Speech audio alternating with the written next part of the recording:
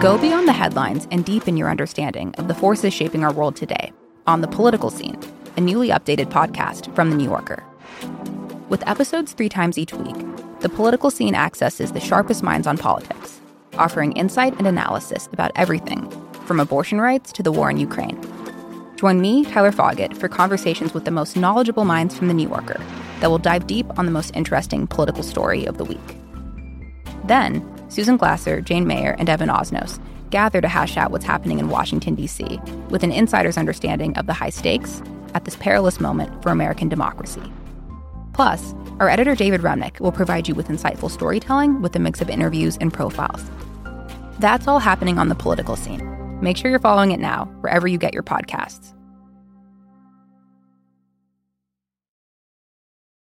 So, Jason, I was one of those people who always, people would mention meditation to me, and I'd be like, what, you just want me to, sit and be silent for an hour? That sounds insane. That sounds like the last thing I want to do. And I resisted for many years the idea of meditation. But then somebody, years ago, way before Headspace was a sponsor of this podcast, somebody recommended Headspace to me, and it got me hooked on meditation and really changed the way I show up and allowed me to be so much more present in my life. And one of the reasons why is it kind of guides you through the process of meditation step by step, so that you start with baby steps. And then before you know it, you come out the other side and you're actually doing deep, meaningful things. And so I can't recommend it enough. Yeah, I was exactly the same way. I had tried meditation a few times, never worked for me. And then my wife introduced me to Headspace a few years ago, and it 100% works. It's like a big part of my life now. Every one of you could sign up today for a 1-month free trial by going to headspace.com/M54. That's headspace.com/M54 for a free 1-month trial with access to Headspace's full library of meditations for every situation. And that's the best deal offered right now. So go to headspace.com/M54 today, and you get to support our show in the process. And I just want to add on at the end, seriously, this is something we really believe in, and we both use, and it's been a big part of my recovery and that sort of thing over the last couple of years. So headspace.com/M54.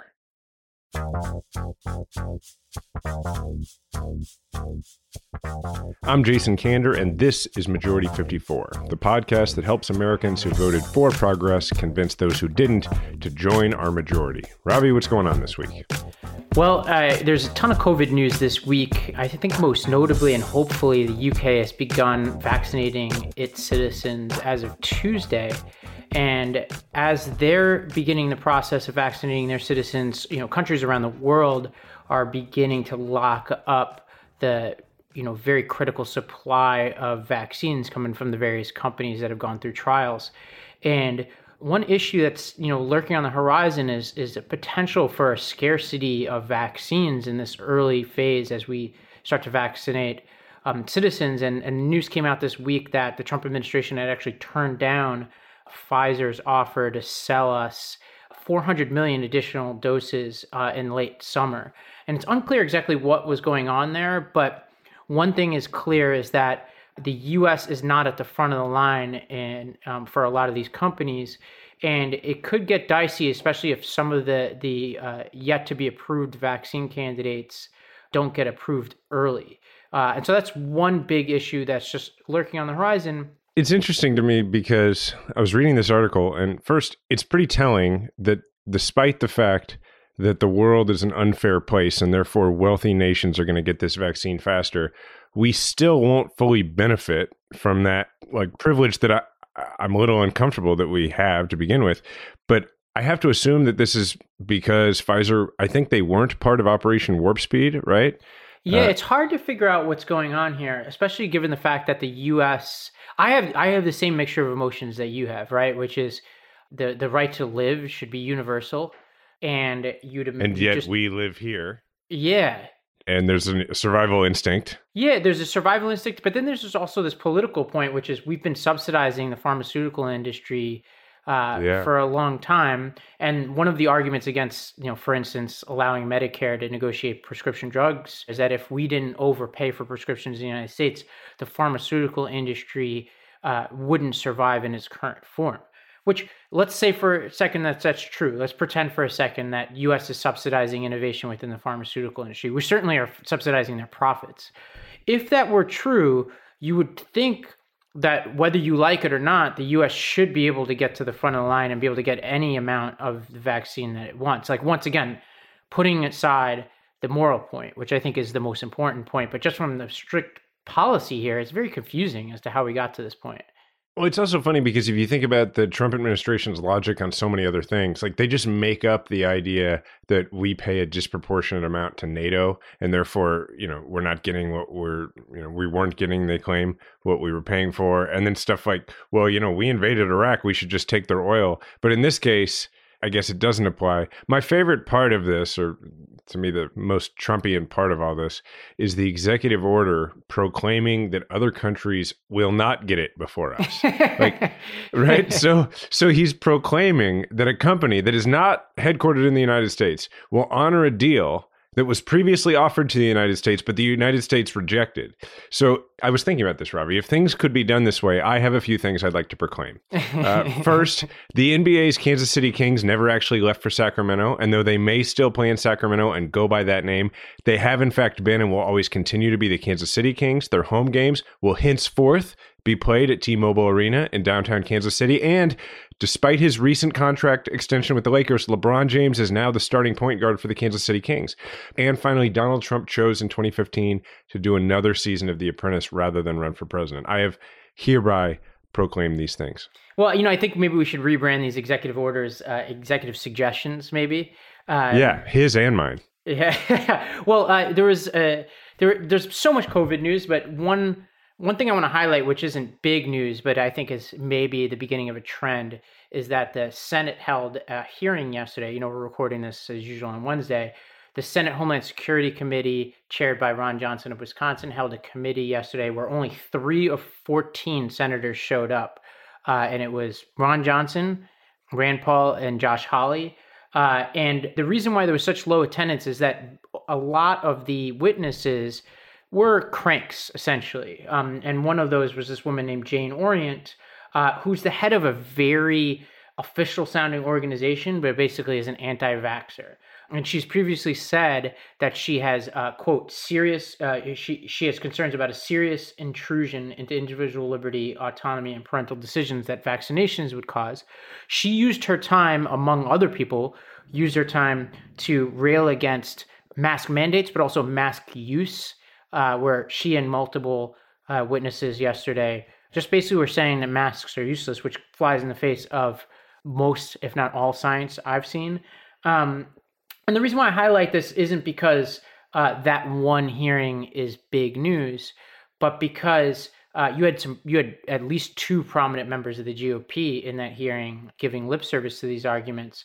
And so I wanted to use this as an opportunity to just stop and fully understand what's going on the GOP as it relates to this argument about freedom and liberty with regards to vaccines and masks. Jason, I think we basically understand the argument, right? Which is the government shouldn't tell us what to do.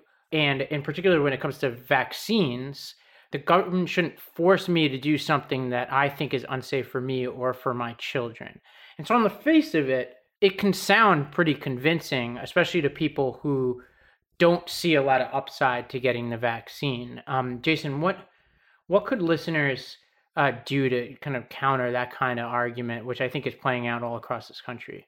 So I think this is one that we've sort of seen before, right? Like we saw it on the Obamacare mandate. We've seen it, you see it in a lot of different areas. We've seen it in vaccines before, right? So I think the first thing is if someone is saying this, I think the first thing you have to do is you have to, for lack of a better term, diagnose exactly what level of mania you're dealing with, right? Like, are they an anti-vaxxer across the board? Because if so, well, then you've got a much bigger hill to climb. But if they are somebody who, like, if their kids have gotten, the polio vaccine and, the standard vaccines that you get in order to go to school, well, then I think you could just start with, well, why do you oppose just this vaccine? Why do you oppose masks, but you go ahead and go along with the other public health measures that are taken, and you try and move it into that category? But in general, I think that you just have to make the argument that you personalize it and you say, look, I deserve I think I should have the right to be free of illness and have the liberty to travel safely. And I think the analogy is freedom and liberty, they're like a giant bubble that surrounds each of us. And they're only protected to the extent that they don't unreasonably pop other people's bubbles. Like, you don't have the freedom to drive your car 100 miles an hour without insurance, because that might harm someone else. So at the moment at which your bubble is intruding into someone else's bubble, that's when it's no longer a question of freedom and liberty. It's a question of intrusion on other people's freedom and liberty. Yeah, I totally agree. And I think it's one of these things that we call a public good, right? And it's a little bit complicated because the public good that we're talking about is this concept of herd immunity, right? And so herd immunity, there are a couple of things to keep in mind here. And now I know that this is not exactly what you're going to be talking about, like in this way at the Christmas table or the Hanukkah table, if there is such a thing. Jason, you let me know. Boy, 8 nights in a row with your family, if they disagree with you, could be rough. That's a lot. I don't think we'd make it past night 2 in Staten Island. But there are a couple of things to keep in mind. One is that any vaccine is not going to be 100% effective. So there are going to be some segment of people who get a vaccine who are still at risk because of the virus. The second is that herd immunity only works usually when you get 90 to 95% of a population vaccinated. So when you put those two things together, the public good, which is the herd immunity, is really important because there's always going to be a segment of the population that, because of just the way that vaccines work, are still at risk of getting it. And if you don't get the vaccine, you don't contribute to us getting to the 95%, which means that you're putting those people at risk who took the vaccine, but who still can get it. You're also putting people at risk who have allergies to the vaccine and who can't take it. And you're also putting everybody at risk if we don't get to 90 to 95%. And it's one of those things that they call non-excludable, in the sense that you get the benefit from it even if you don't take the vaccine. So you could be really selfish about it if we don't have good policy here. Well, yeah, I think an additional analogy, like on the public good front, is school, right? Like, if you send your kid to private school or you homeschool your kid, there are people who object to this, but it's the case that you still pay your property tax or whatever it is in your community that funds the schools. Well, why do we do that? Because there is a greater public good, even just than education itself. There's everything we know about how it decreases crime, it increases, economic prosperity, to make sure that every kid can actually go to school, whether you choose to take advantage of the public school system or not. So even if you take all of the science out of it and you take herd immunity out of it, just the fact that if we don't get to those levels, the economy is not going to fully come back to functioning. I mean, the things that you want to do in the world, the ball games you want to go to, you're not going to be able to do those. So there's all sorts of public goods that are going to come back your way if you're a part of this system. And then, just as an aside, having an anti-vaxxer testify on this reminds me of a story about my first time presenting a witness in court ever. I was brand new at my law firm, and I got appointed to take this case. People may not know that attorneys who are not even public interest attorneys are regularly appointed to handle cases in court for people who can't afford an attorney, and it happens oftentimes in family court. So I was appointed to handle this family court case of this really sad story of this woman whose child had died of shaken baby syndrome, and it had been like an ex-boyfriend who had done this, and now she had moved on with her life, and she had other kids, and she wanted to get her other kids back. And I thought, okay, absolutely, I got to help this lady. I was appointed to do it. I was trying to help her get her kids back, and the witness I had to present was the former coroner, the former medical examiner for my county, and he's like, absolutely 100% this was not shaken baby syndrome. And I'm thinking, I've got a great case here. And I'm a brand new lawyer. I didn't think to Google the guy. So I put him on the stand, and he gives what I think is really compelling testimony. And then the lawyer for the county gets up and says, is it or is it not true that you are the world's leading expert on the theory that there's no such thing as shaken baby syndrome? Oh my God. Oh my God. And he's like, well, that's true. And I was like, okay, well, that was the first time I ever presented a witness in court. How did that guy become a coroner? I mean, how did I stay a lawyer is a better question. No. So we have some news on the transition. Biden has continued to name senior members of his administration, including Attorney General of California Becerra to HHS, retired General Lloyd Austin to Defense, Marcia Fudge to HUD, Tom Vilsack back to Ag. And there's a lot of news on the transition, mainly that it just continues afoot. We just were greeted with news that the Supreme Court has rejected GOP efforts to overturn Pennsylvania's results. And essentially, as of this recording, every state has certified their results, and there have been just repeated failures from the Trump team and the GOP to try to overturn these results in one state after another. And we wish Rudy Giuliani the best, by the way, who has now been hospitalized with coronavirus, sidelining Trump's top lawyer in this effort. But yet, despite all of that, the many senior members of the GOP and elected GOP representatives still refuse to acknowledge that Joe Biden was the winner. So the Washington Post contacted 249 Republicans in the House and Senate and found just 27 who were willing to acknowledge Biden's victory. Jason, is it possible that we're going to wind up getting through inauguration with huge segments of elected GOP representatives not recognizing the president of the United States? And what does that even mean? I think we'll probably get to like 2024 to the campaign that way. I mean, it's really sad, right? I mean, so I'll say one really sad thing about this, and then a good thing, a silver lining of all this craziness that's happened lately. So the sad thing is that it's not really that these members of Congress don't recognize Biden as the president-elect. I mean, they personally do. They know. It's the threat of primaries and of the shape of their districts, that there's tons of disincentive for them to recognizing reality. And I don't just mean about this, like about many things. Like there's a disincentive to recognizing reality. But also, by the way, in the media space, I mean, I saw that there's spots where Newsmax has better ratings right now than Fox. I mean, so everybody's got their constituency. And so recognizing reality is coming at a cost. And then there's virtually no incentive for these folks to actually recognize reality. And so, yeah, it concerns me. I mean, think about the last 3 decades of presidents, like almost 3 decades that we've been through.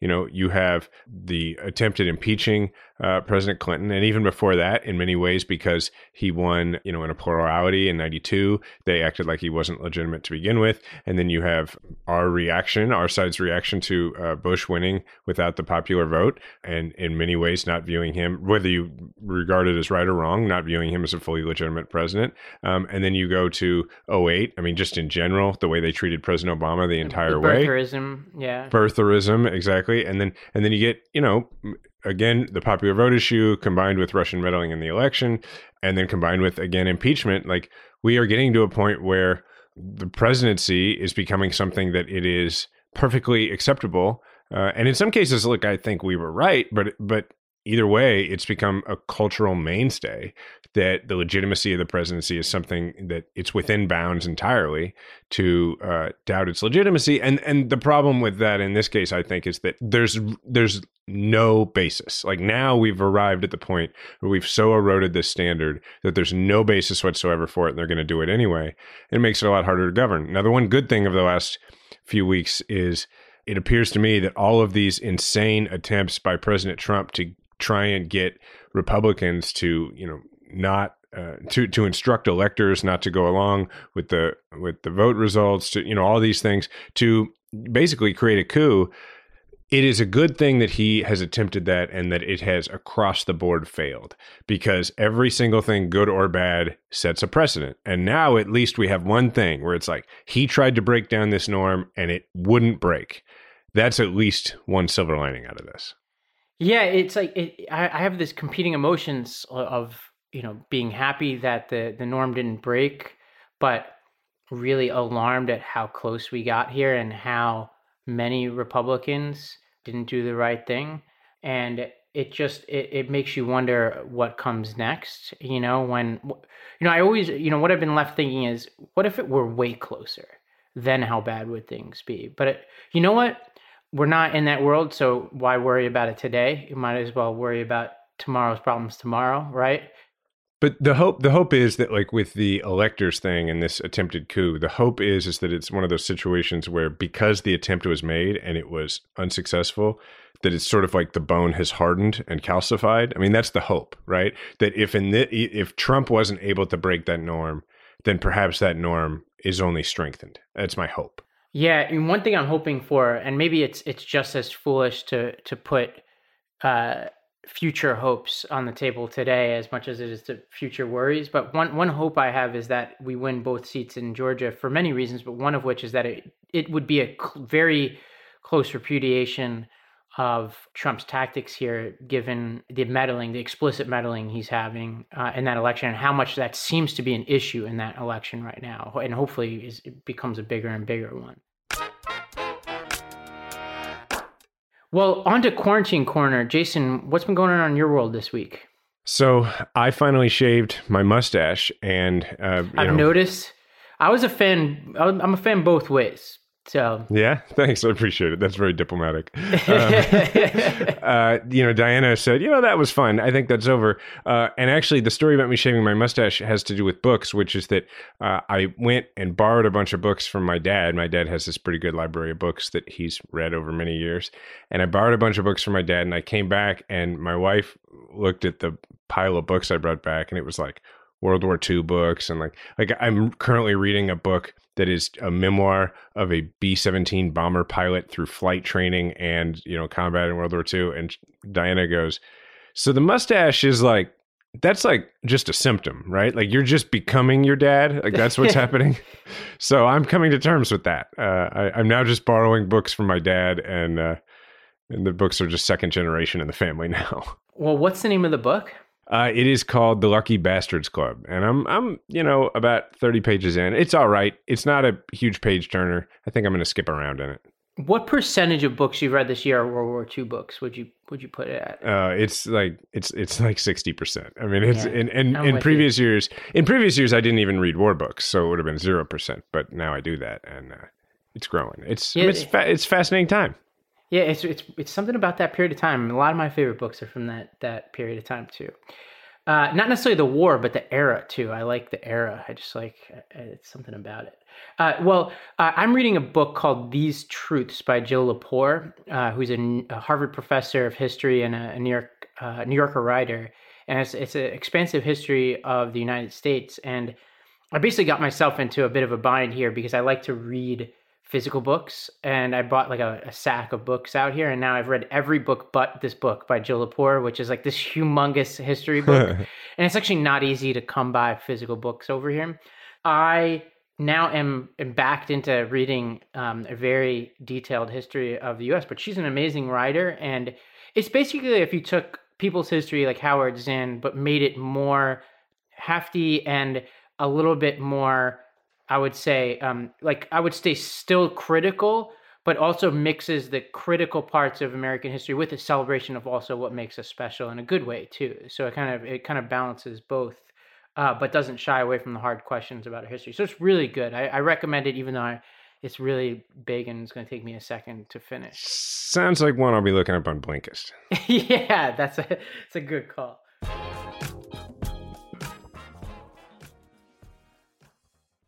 I honestly have a hard time sleeping when I'm away from home because I've adjusted to this Helix mattress so well. And one of the reasons why is that they give you this quiz.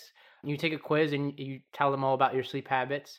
And you and I both came out the same way in the quiz, which is because we sleep on our sides, among other things. We got the Lux Midnight mattress. And damn, I really miss that mattress, Jason. You make a really good point. I think I was almost certainly in my 30s when I even learned that a mattress was something that had to be replaced at some point. And it's like, my back hurts. Why? And it's like 8 or 9 years ago, somebody was like, how long have you had the same mattress? And now I'm like a mattress expert. I need a very specific thing. And in this case, yes, it is Helix. And so does everybody else listening to this. So you can take the quiz, you order the mattress that you're matched to, you can add on sheets and pillows or whatever else you need for your bed. And then the mattress comes right to your door. You don't ever have to go to a mattress store again. You just go to helixsleep.com/majority54. You take their 2-minute sleep quiz and they'll match you to a customized mattress that'll give you the best sleep of your life. They have a 10-year warranty, and you get to try it out for 100 nights risk-free. They'll even pick it up for you if you don't love it, but you're going to love it. So Helix is offering up to $200 off all mattress orders and 2 free pillows for our listeners at helixsleep.com/majority54. Do you listen to podcasts? Of course you do. You're listening to one right now. And if you like podcasts, you'll love Stitcher. The all-new Stitcher is the easiest way to discover and listen to podcasts for free across iOS and Android.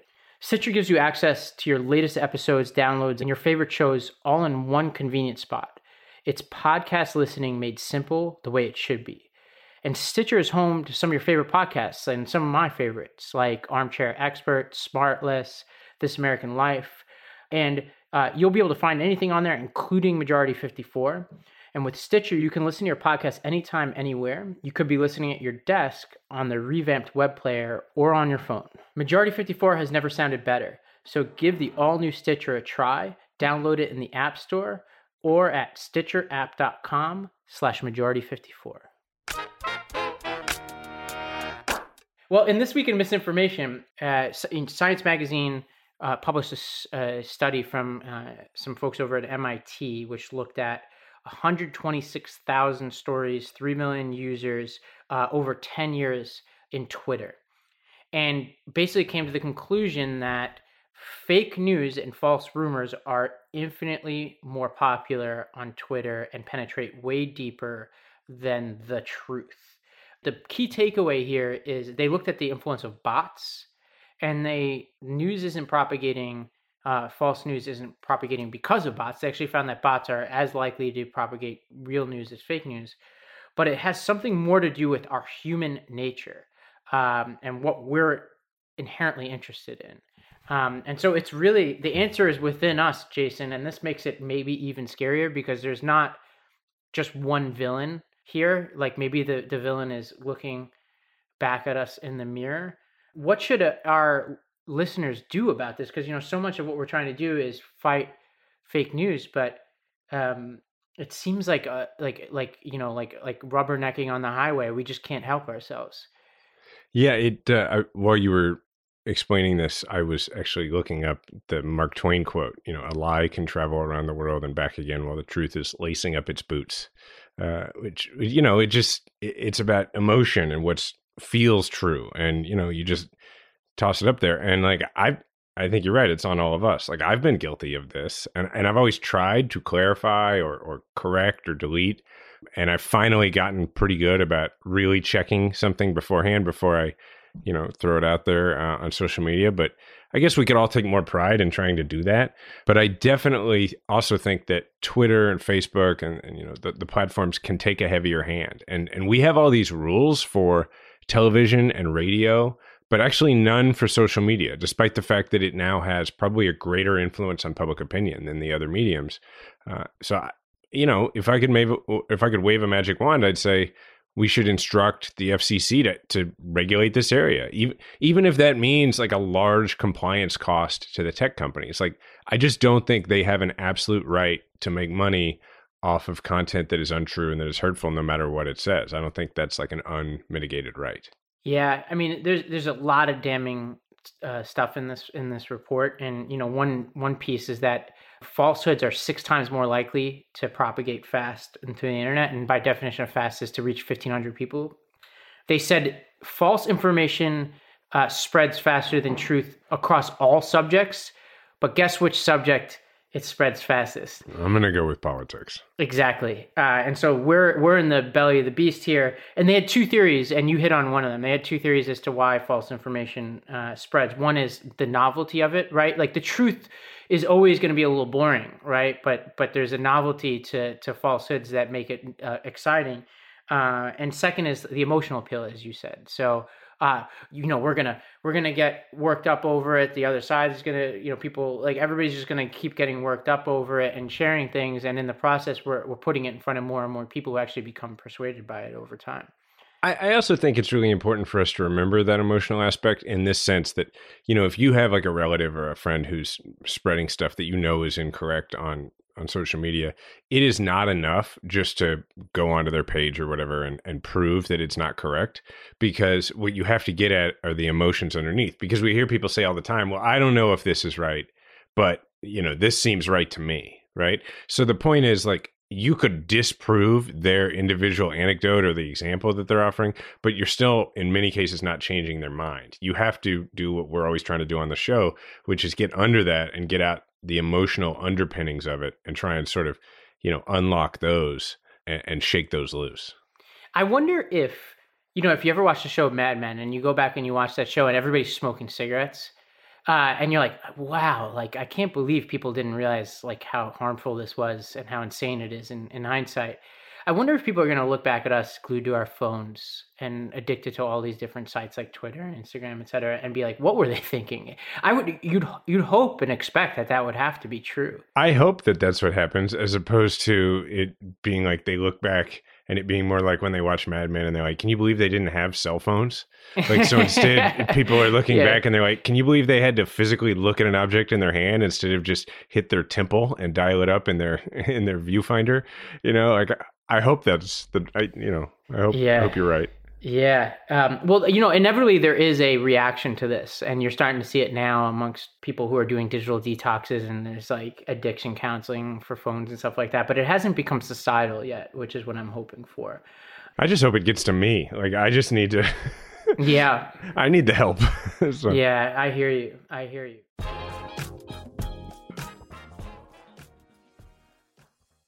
Well, let's give out a few awards. I'm going to give a Lindsey Graham Total Submissal and Capitulation Award to Ted Cruz.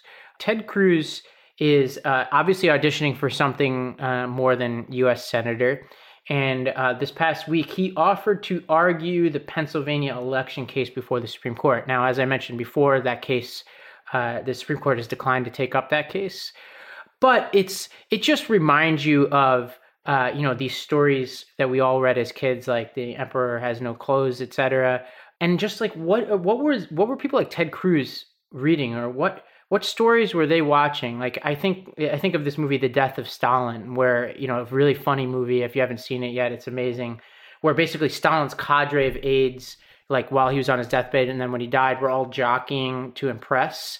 And it's like so obvious in that context how craven and ridiculous it was. And it's like, does Ted Cruz ever look in the mirror and just say, wow, like, what am I anymore? Like, what have I become? I guess not. I mean, you're saying, like, what is he reading? What is he looking at? Like, Ted Cruz is just one of these guys. He runs to daylight. And the daylight is sort of, where is there available space within the, electoral ladder, right? Within this pyramid, where can I stake myself out? And he's like, oh, I could get quite a lot of mentions for doing this. And what I think is important about this is, like, Ted Cruz is a smart dude. Like, he knows, I mean, heck, the case didn't even get taken. He knew that if it did, it was a loser of a case, but that's not the point. The point is not achieving a victory for your side. The point is being willing to do the stupid stuff. And that's what I think is so sad about it. And it's why it's total capitulation and submissal, because like Ted Cruz is, I'm sure, I mean, he was like Texas Solicitor General. Like, I'm sure he's a very effective attorney when it comes to oral argument. And, this is what politics, particularly for really ambitious people, does. It just debases you. It's not dignified, man. Not when it's done in a way that has no allegiance to beliefs at all. So it's just sad, man. It's just sad. Not to mention the propriety of somebody who votes for the confirmation of people then arguing in front of them. Oh yeah, I didn't even think about that. I mean, there's a separation of powers issue here, which he, would only care about if it were a Democratic senator who did this. Well, all right, I'm going to call this the Giving Us Some Hope Award. This fellow, Gabriel Sterling, who is the voting systems implementation manager in Georgia.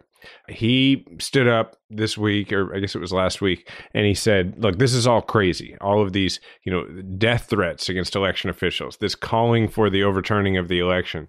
It has all gone too far. Mr. President, you have not condemned these actions or this language. Senators, you have not condemned this language or these actions. This has to stop. We need you to step up, and if you're going to take a position of leadership, show some. Clearly, this guy is a conservative, but I looked him up. He's a Republican. I mean, literally the first word in his bio on social media is conservative. Period. But he understands that this isn't about ideology. It's just about reality and being more invested in the country than in winning. And that's the thing that used to be really normal, I think, right? Like being more invested in the game continuing than winning the game. So, that gives us some hope. Yeah, I wonder just what this does to the psychology of the electorate in Georgia. And I mean that in the strictest sense. Like, I do wonder. Like, I don't have an opinion yet. And you and I had a conversation offline last week about this, which is just that it's hard to put yourself in the head of Trump voters who are answering polls saying they think the election was rigged. And what we talked about was, if you and I thought the election was rigged and our candidate lost, or even, as you mentioned, our candidate won, but if there was a rigged election, we'd be protesting in the streets. We wouldn't let it go, right? Now, there are some protests, and some of them are not looking good, but by and large, they're small. We should still take them seriously, especially when they harass people like Jocelyn Benson from Michigan at her house. But they're small. Like, you're not seeing like the vast majority of Republicans who are answering polls saying that they think the election was rigged, acting the way we would act if we thought it was rigged. And I don't know what to do with any rational that. person, right? Like, Yeah. I mean, your point is a good one. Like, if they're not being disingenuous, like if people really think that this election was stolen, what are they doing staying home? Right. Now, stay home, please, everybody. Well, like, you know what I mean. Oh, no, I know, I'm kidding, but like, obviously, nobody yeah. listening to this podcast is like is in that camp. But obviously, we're not encouraging anybody to do anything other than stay home on this. But it's very puzzling, and I've learned, and you helped coach me through this last week. Like, I've learned not to overreact to that and be like, all right, we're gonna win Georgia because there's like, you know, people have lost confidence in the vote. I just honestly don't know what to make of it. The electorate is behaving in very strange ways over the past few cycles.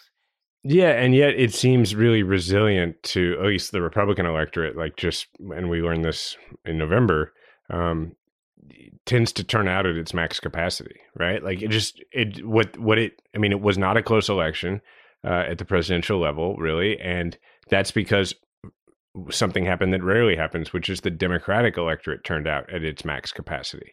But the Republican electorate just turns out. And there's a lot of reasons for that. I mean, some of them are that these tend to be folks who are less likely to have consequences at work if they go vote. They have fewer lines and all that kind of stuff, shorter lines where they live, all that kind of stuff. But like, yeah, it's really hard to predict.